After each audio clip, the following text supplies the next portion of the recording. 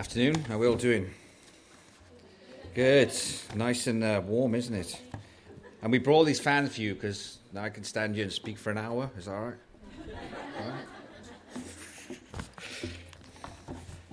So, it is good to be here with you this afternoon and just to share God's word with you. But first of all, I just want to thank you all for your prayers and regarding my injury. And God has been really gracious, and it's really healing nicely. And I actually went for a bike ride the other day, so I'm sure that's a good sign, in regards to that. So, but it is great to be able to come and teach a psalm with you today.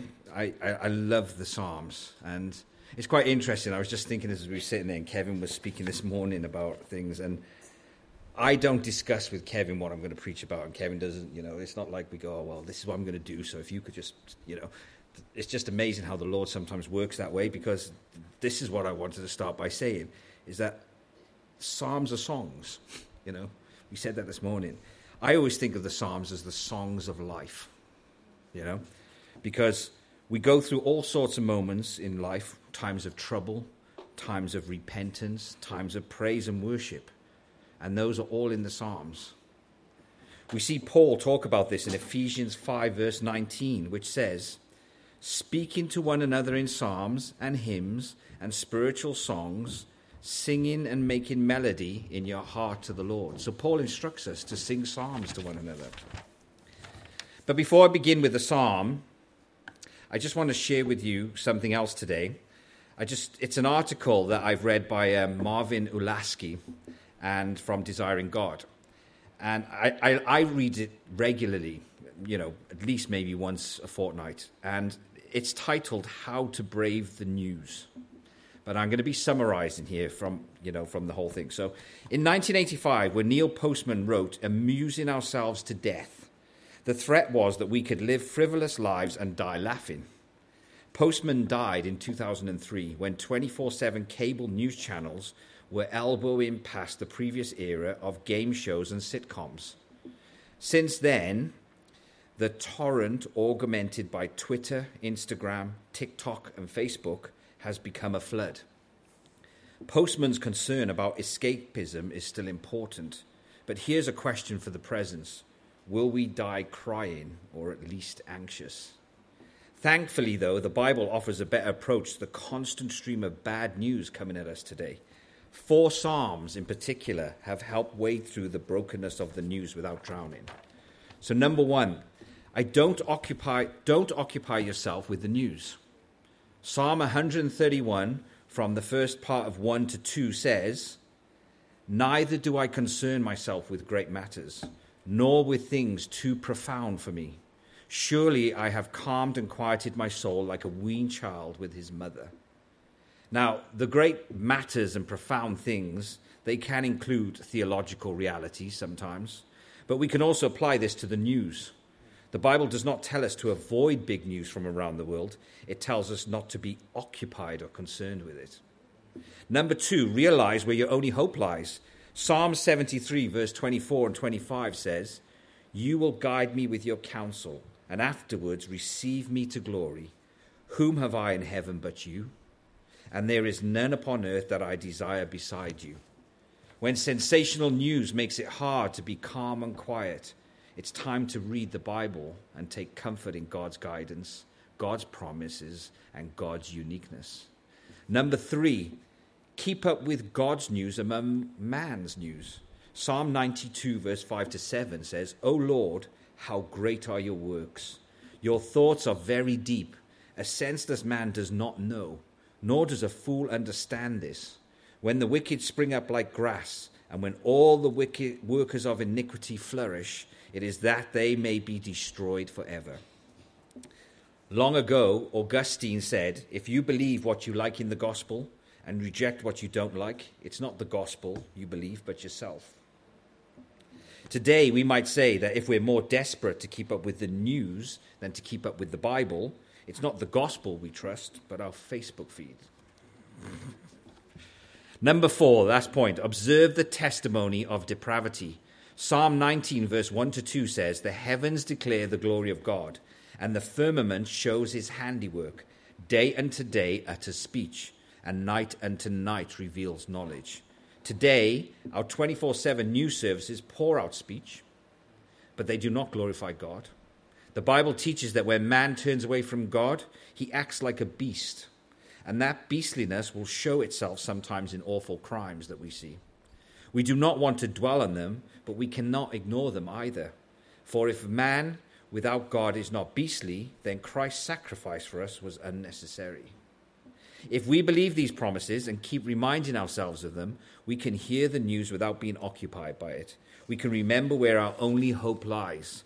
We can care more about God's news than man's news, and we can look at depravity without being swallowed by it. In other words, we can stand upright in the information age. So I just wanted to share that article with you. It's a lot longer, I promise. I could have stayed the whole hour instead, but I just wanted to, I just think it's just so relevant today, and just thinking of the Psalms, they're so important. So moving on to the text for today, and we're going to be looking at Psalm 24, as already said. I'm actually going to be reading the text from the Legacy Standard Bible, because I really think it emphasizes the greatness and awesomeness of this psalm. So let's read. The earth is Yahweh's, as well as its fullness, the world and those who dwell in it. For he has founded it upon the seas and established it upon the rivers. Who may ascend into the mountain of Yahweh? And who may rise in his holy place? He who has innocent hands and a pure heart, who has not lifted up his soul to worthlessness, and has not sworn deceitfully. He shall lift up a blessing from Yahweh, and righteousness from the God of his salvation. This is the generation of those who seek him, who seek your face. Pay heed, O Jacob. Selah. Lift up your heads, O gates, and be lifted up, O ancient doors, that the King of glory may come in. Who is this King of glory? Yahweh, strong and mighty, Yahweh, mighty in battle. Lift up your heads, O gates, and lift yourselves up, O ancient doors, that the King of glory may come in. Who is he, this King of glory? Yahweh of hosts. He is the King of glory. Selah. Let's pray together. Oh, I have to drop something as part of my schedule, my ritual thing. Sorry. I'll put that there. Let's pray, sorry. Heavenly Father, I just thank you for this day. I thank you, Lord, that I can come before you and share your word. We thank you for your word. We thank you, Father, that your word is righteous and holy. I pray, Father, you'll just use me as a vessel for your Holy Spirit to teach your truth, to share your truth with the church body of Christ, that it'll be uplifting and edifying and convicting for those who need it. I thank you, work through me and not by myself, in Jesus' name. Amen. Amen. So I just wanted to start off by giving you a brief background of this psalm. So for those in your Bible, you can see it's written by David. It should all say to you a Psalm of David. Okay. Many scholars believe that it was written at a time when David brought the ark to Jerusalem. So as recorded in 2 Samuel 6. And I'd like us all to turn there if we can. So it's going to be a left turn, from where you are in Psalms to 2 Samuel chapter 6.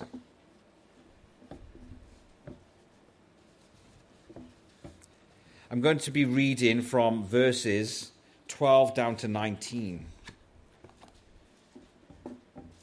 So it says, Now it was told King David, saying, The Lord has blessed the house of Obed-Edom, and all that belongs to him, because of the ark of God.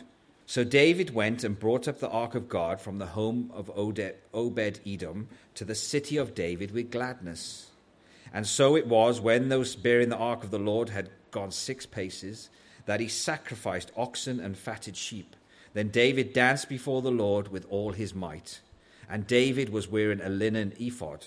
So David and all the house of Israel brought up the ark of the Lord with shouting and with the sound of the trumpet. Now as the ark of the Lord came into the city of David, Michal, Saul's daughter, looked through a window and saw King David leaping and whirling before the Lord, and she despised him in her heart. So they brought the ark of the Lord and set it in its place in the midst of the tabernacle that David had erected for it. Then David offered burnt offerings and peace offerings before the Lord. And when David had finished offering burnt offerings and peace offerings, he blessed the people in the name of the Lord of hosts. Then he distributed him among all the people, among the whole multitude of Israel, both the women and the men, to everyone a loaf of bread, a piece of meat, and a cake of raisins. So all the people departed, everyone to their house. So you can see here from this text that this was a very joyous occasion.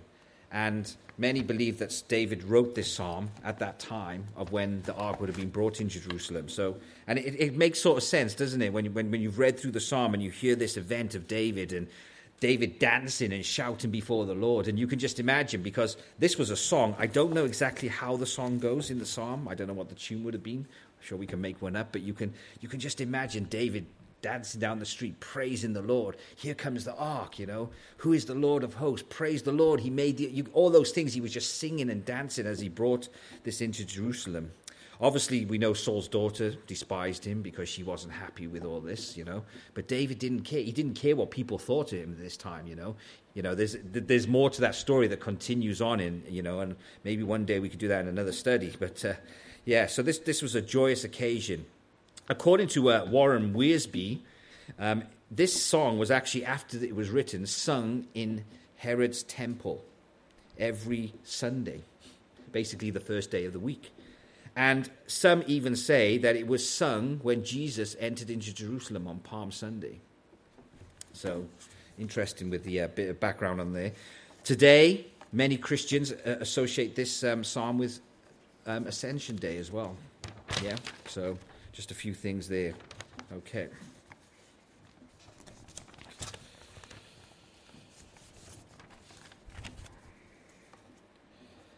When we're looking at this psalm, though, I just want to we can break it into three sort of parts. So that's what I'm going to do today. And the first part, verses 1 to 2, it says, "The earth is Yahweh's, as well as its fullness, the world and all those who dwell in it.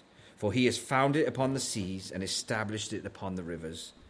So here we can see that the Lord created the earth, as well as everything and everyone around and upon it. This can be linked back to the account in Genesis 1 and 2.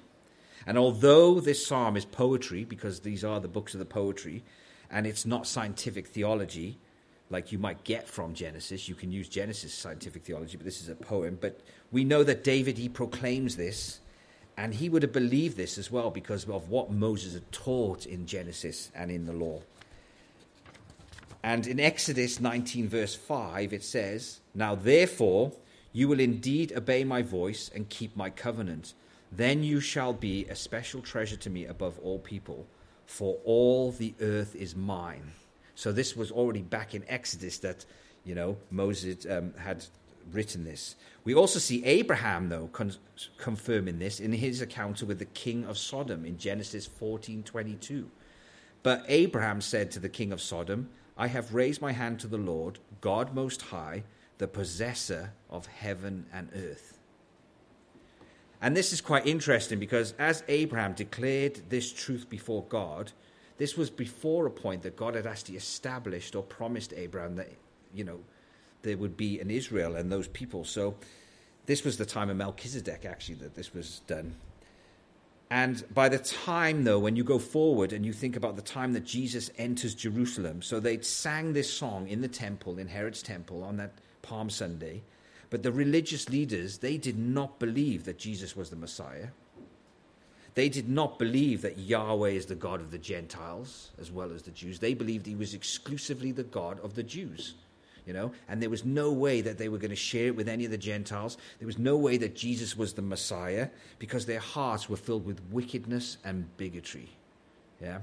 What a jump when you look at across, those years from Abraham all the way to the time of Jesus, how the Jewish people changed. If we think of us today, though, we can gladly proclaim that Yahweh is the Lord of all the earth and all who dwell in it. And we are stewards who enjoy his goodness in creation. We can just think, this beautiful sunshiny day that we can go out, we can enjoy his creation. 1 Timothy 6, verse 17 says, Command those who are rich in this present age not to be haughty, nor to trust in uncertain riches, but in the living God who gives us richly all things to enjoy. You see, God has given us this earth to enjoy. Clarence Benson called the earth the theatre of the universe, for in it the Lord demonstrated his love in what Dorothy Sayers called the greatest drama ever staged. That the Father sent his one and only Son to die for us that we may have eternal salvation. I just think, how sad is it today in this country that one served God and has the words of this psalm. This is the Royal Temple, the London Royal Exchange, in London, and it has the words of this psalm. The earth is the Lord's and the fullness thereof, engraved on it. This country that once, served God and proclaimed this, today has become as hard-hearted and bigoted as the religious leaders in the times of Jesus. So, verse 2 gives us the reason why the earth is the Lord's, because he created it. So just as today, any inventor who would proclaim to own the rights of their invention or creation, even more so does the Lord have the right of ownership of his creation, the earth and everything and everyone that exists. I also find these verses also extremely encouraging in light of what I spoke about a bit earlier in regards to dealing with the news. What more encouragement do we need than to know that our sovereign Heavenly Father is in control even amidst the turmoil in this world? Just another side note on these first two verses I'd like to talk about. Paul actually quotes verse 1 in 1 Corinthians 10, verse 25 to 26, and it says, "Eat whatever is sold in the meat market, asking no questions for conscience' sake, for the earth is the Lord and all its fullness." Here he was talking about the liberty to be able to eat all things without being worried about where they had come from. The second section I want to look at is verses 3 to 6, and it says, "Who may ascend into the mountain of Yahweh? And who may rise in his holy place? He who has innocent hands and a pure heart, who has not lifted up his soul to worthlessness, and has not sworn deceitfully. He shall lift up a blessing from Yahweh, and righteousness from the God of his salvation. This is the generation of those who seek him, who seek your face. Pay heed, O Jacob. Selah." Now these 4 verses, when I was going through them, there's so many nuggets in there. I could have probably done a whole sermon just on these 4 verses. There's so much there. But due to the heat, I decided to condense it a bit. So I want to look at Psalm 15. If we can just turn from, if you're back in Psalm 19, just Psalm 24, sorry. So Psalm 15 is just a short turn there. And this is actually a parallel text to this psalm. And I just want to read that with you. It's only 5 verses, so it's a short one. It says, "Lord, who may abide in your tabernacle? Who may dwell in your holy hill? He who walks uprightly and works righteousness and speaks the truth in his heart. He who does not backbite with his tongue, nor does evil to his neighbor, nor does he take up a reproach against his friend, in whose eyes a vile person is despised, but he honors those who fear the Lord. He who swears to his own hurt and does not change, he who does not put out his money at usury, nor does he take a bribe against the innocent. He who does these things shall never be moved." So we can see here in both Psalms, in Psalm 15 and in Psalm 24, that there is an emphasis on going up to the Lord. You saw that in verse 15, verse 1. It says, "Lord, who may abide in your tabernacle, who may dwell in your holy hill?" It talks about going up to the Lord. In Psalm 24, we see that. It says, "Who may ascend into the righteous hill of the Lord?" And this is because, why? Because our Father God reigns in heavenly places. And Jesus sits on the throne for him. Yes, God is everywhere, but when we think of God, we know that he reigns in the heavens, doesn't he? He reigns above. And we always, how many times we sing it in songs, don't we? We lift up our hands, we raise our voices. I'm sure many of you, maybe when you pray or when you sing to God, how many of you look up, and just, because that's where we imagine God to be, didn't we? Just reigning above us. So here's the question. Who may ascend into his holy place? Now, John MacArthur says that this question would have likely been asked by the priests of the time. When they were singing, the priest would have sang that, "Who may ascend into the holy place?" Then the worshippers would have responded in song with answers maybe such as verse 4, or as maybe the whole of Psalm 15. That's how they would have answered in song. So, interestingly enough, even though Israel was under the law, they still understood that it was by faith in the high priest and in the tabernacle that people would be able to enter into the holy place of God. There was some faith involved in that, for the people. Even the high priest himself had to have faith when he went into the Holy of Holies. He couldn't just enter there because it was the law, Now, here's the thing. If I have to ask you, who may ascend into the mountain of Yahweh? Hands up if you have innocent hands and a pure heart. No? Some of you might think, well, all of you will think, well, that rules me out then. But here's the thing, see. Now, who wrote this psalm? David, yes? We said it's a psalm of David. Did he have innocent hands and a pure heart? No. He committed adultery and murder, and he desired evil in his heart. Yet, this was a man who was filled with the Holy Spirit, and he knew that God was full of grace and mercy. In Psalm 51, verse 1 and 2, we see David confess his sin. "Have mercy upon me, O God, according to your loving kindness, according to the multitude of your tender mercies. Blot out my transgressions, wash me thoroughly from my iniquity, and cleanse me from my sin." In Psalm 32, we see David proclaim the joy of forgiveness in verses 1 and 2. It says, "Blessed is he whose transgression is forgiven, whose sin is covered. Blessed is the man to whom the Lord does not impute iniquity, and in whose spirit there is no deceit." Now David, being a man after God's own heart and filled with the Holy Spirit, knew that he could go up to the holy place of God.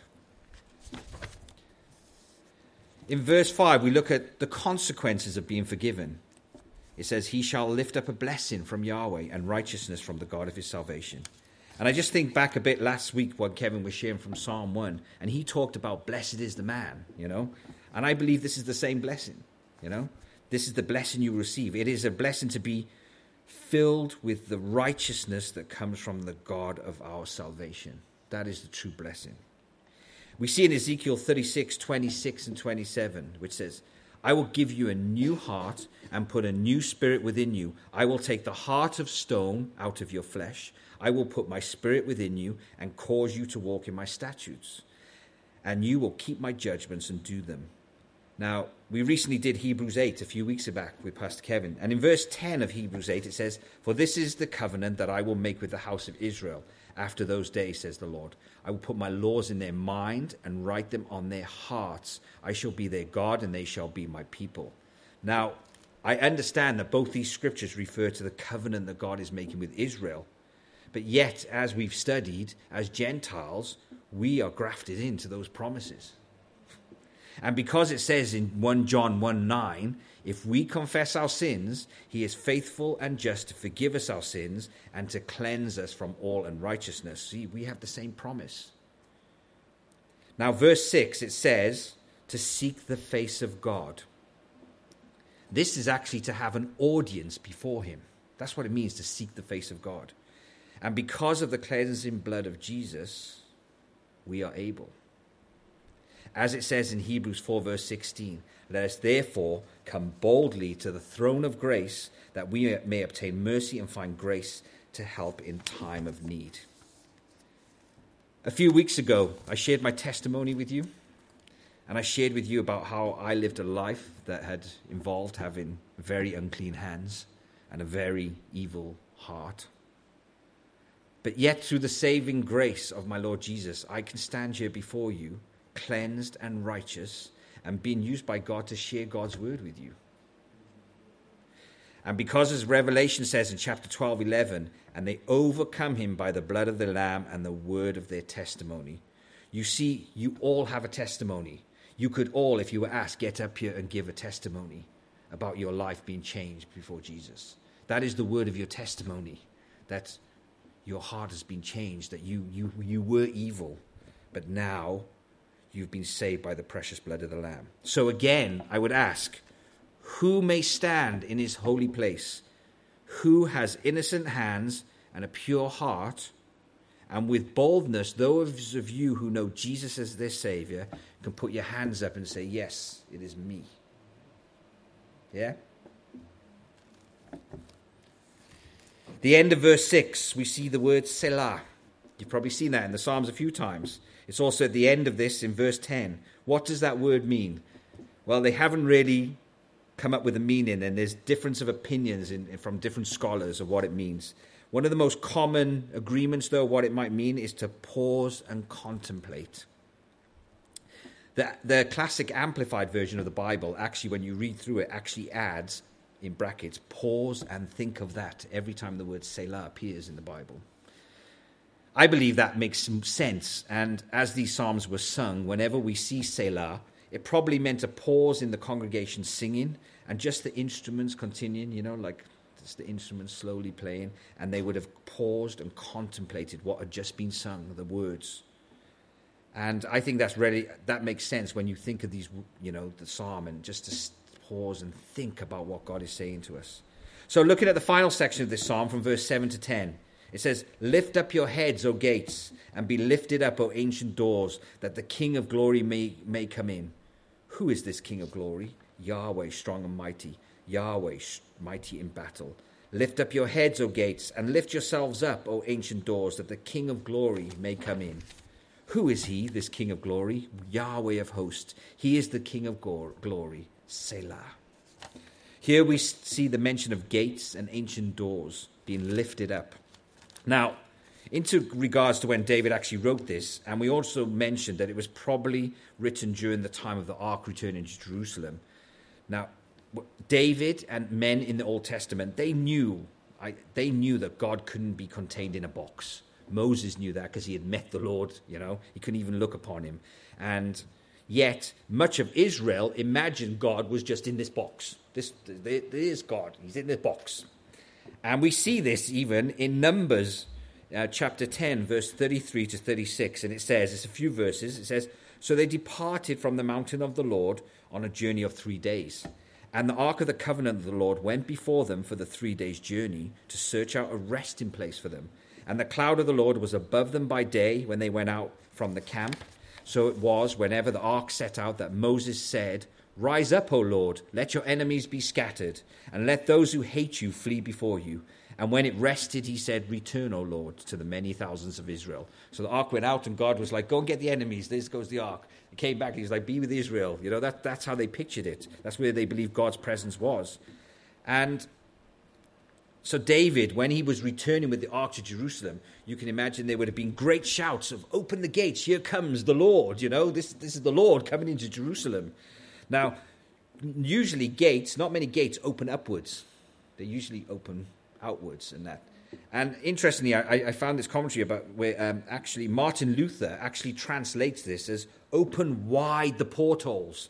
That is, give a hearty welcome to the Lord. That's how it might have been translated.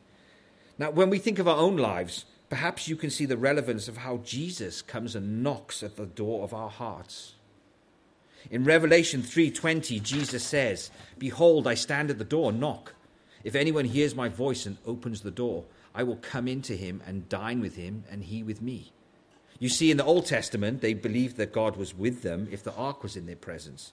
But under the new promise, the Holy Spirit now dwells within believers. 1 Corinthians 6 verse 19 says, "Do you not know that your body is a temple of the Holy Spirit, who is in you, whom you have from God, and you are not your own?" And also in John 14:23, it says, "Jesus answered and said to him, 'If anyone loves me, he will keep my word, and my Father will love him, and we will come to him and make our home with him.'" So now that God dwells within us. And, Jesus comes and he knocks on the door of our heart. And you might ask, well, who is there? And he will reply, well, the King of glory. And one might even say, well, who is the King of glory? And he will reply, the Lord of hosts, the Lord Almighty in battle. And he is mighty in battle because he has the victory over sin. Amen. Now, we also notice here in verses 9 and 10, they're almost identical in the way they're said. And why do we think this is repeated here? Well, I think it's really to emphasize the point of opening the gates to welcome the Lord into our lives. There's a real emphasis. And these verses are so glorious that God says them twice. Again, we see the word Selah at the end of the psalm. This is again a time to pause and reflect on these verses.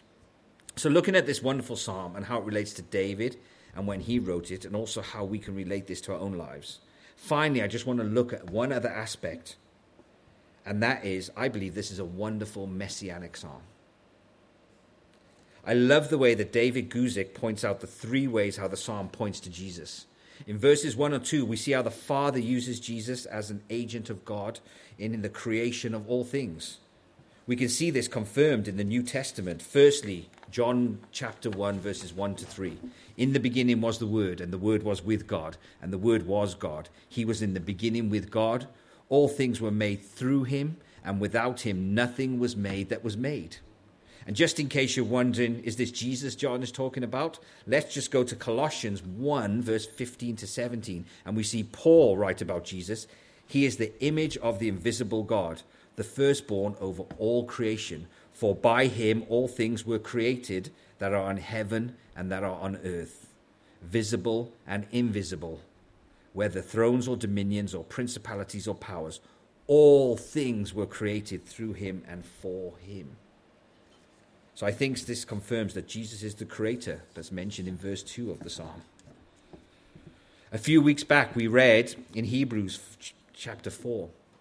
And verse 14 and 15 it says, seeing then that we have a great high priest who has passed through the heavens, Jesus the Son of God, let us hold fast our confession, for we do not have a high priest who cannot sympathize with our weakness, but it was in all points tempted as we are, yet without sin.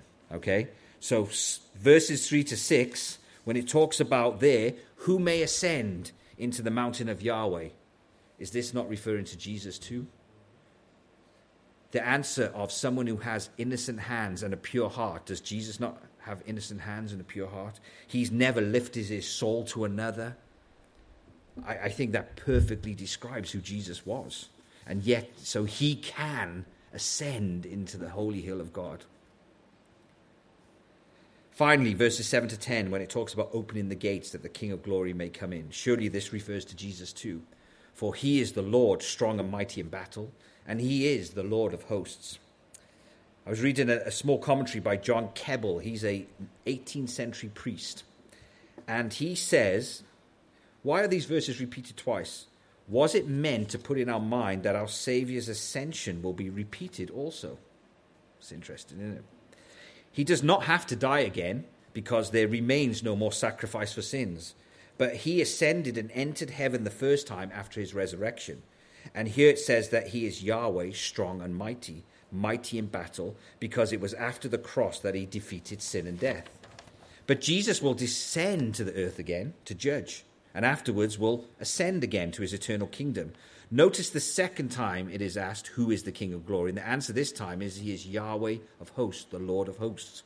The first time Jesus came to earth, he was alone, and he battled sin on the cross. His second coming will involve him coming with his angels. In our last men's Bible study we were going through, we actually were in 2 Thessalonians chapter 1. And verse 7 and 8 says, and to give you who are troubled rest with us, when the Lord Jesus is revealed from heaven with his mighty angels, in flaming fire, taking vengeance on those who do not know God and on those who do not obey the gospel of our Lord Jesus Christ. You see, this time he's the Lord of hosts, coming back with his army, his angels. And what a glorious day that will be. So, Jesus is the King of Glory. And yet he humbled himself to die on the cross for our sins. And I would just say today, if you hear Jesus knocking at the door of your heart, the gate of your heart, and he wants to come in and dine with you and dwell with you, and if you do, you will share this everlasting kingdom with him.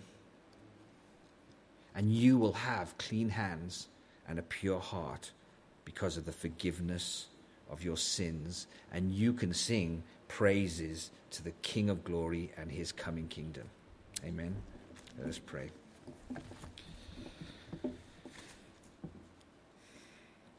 Heavenly Father, I just thank you so much for your word. I thank you that your word is true. I thank you, Father, that your word is pure and righteous. And I do pray, Heavenly Father, today that it is such a glorious thing that we can stand before you and we can enter into the presence of God. We can enter into the holy hill because of what you did for us, Lord Jesus.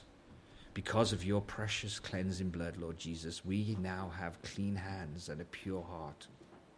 Help us, Lord, not to lift our souls to another, but to seek your face always, daily.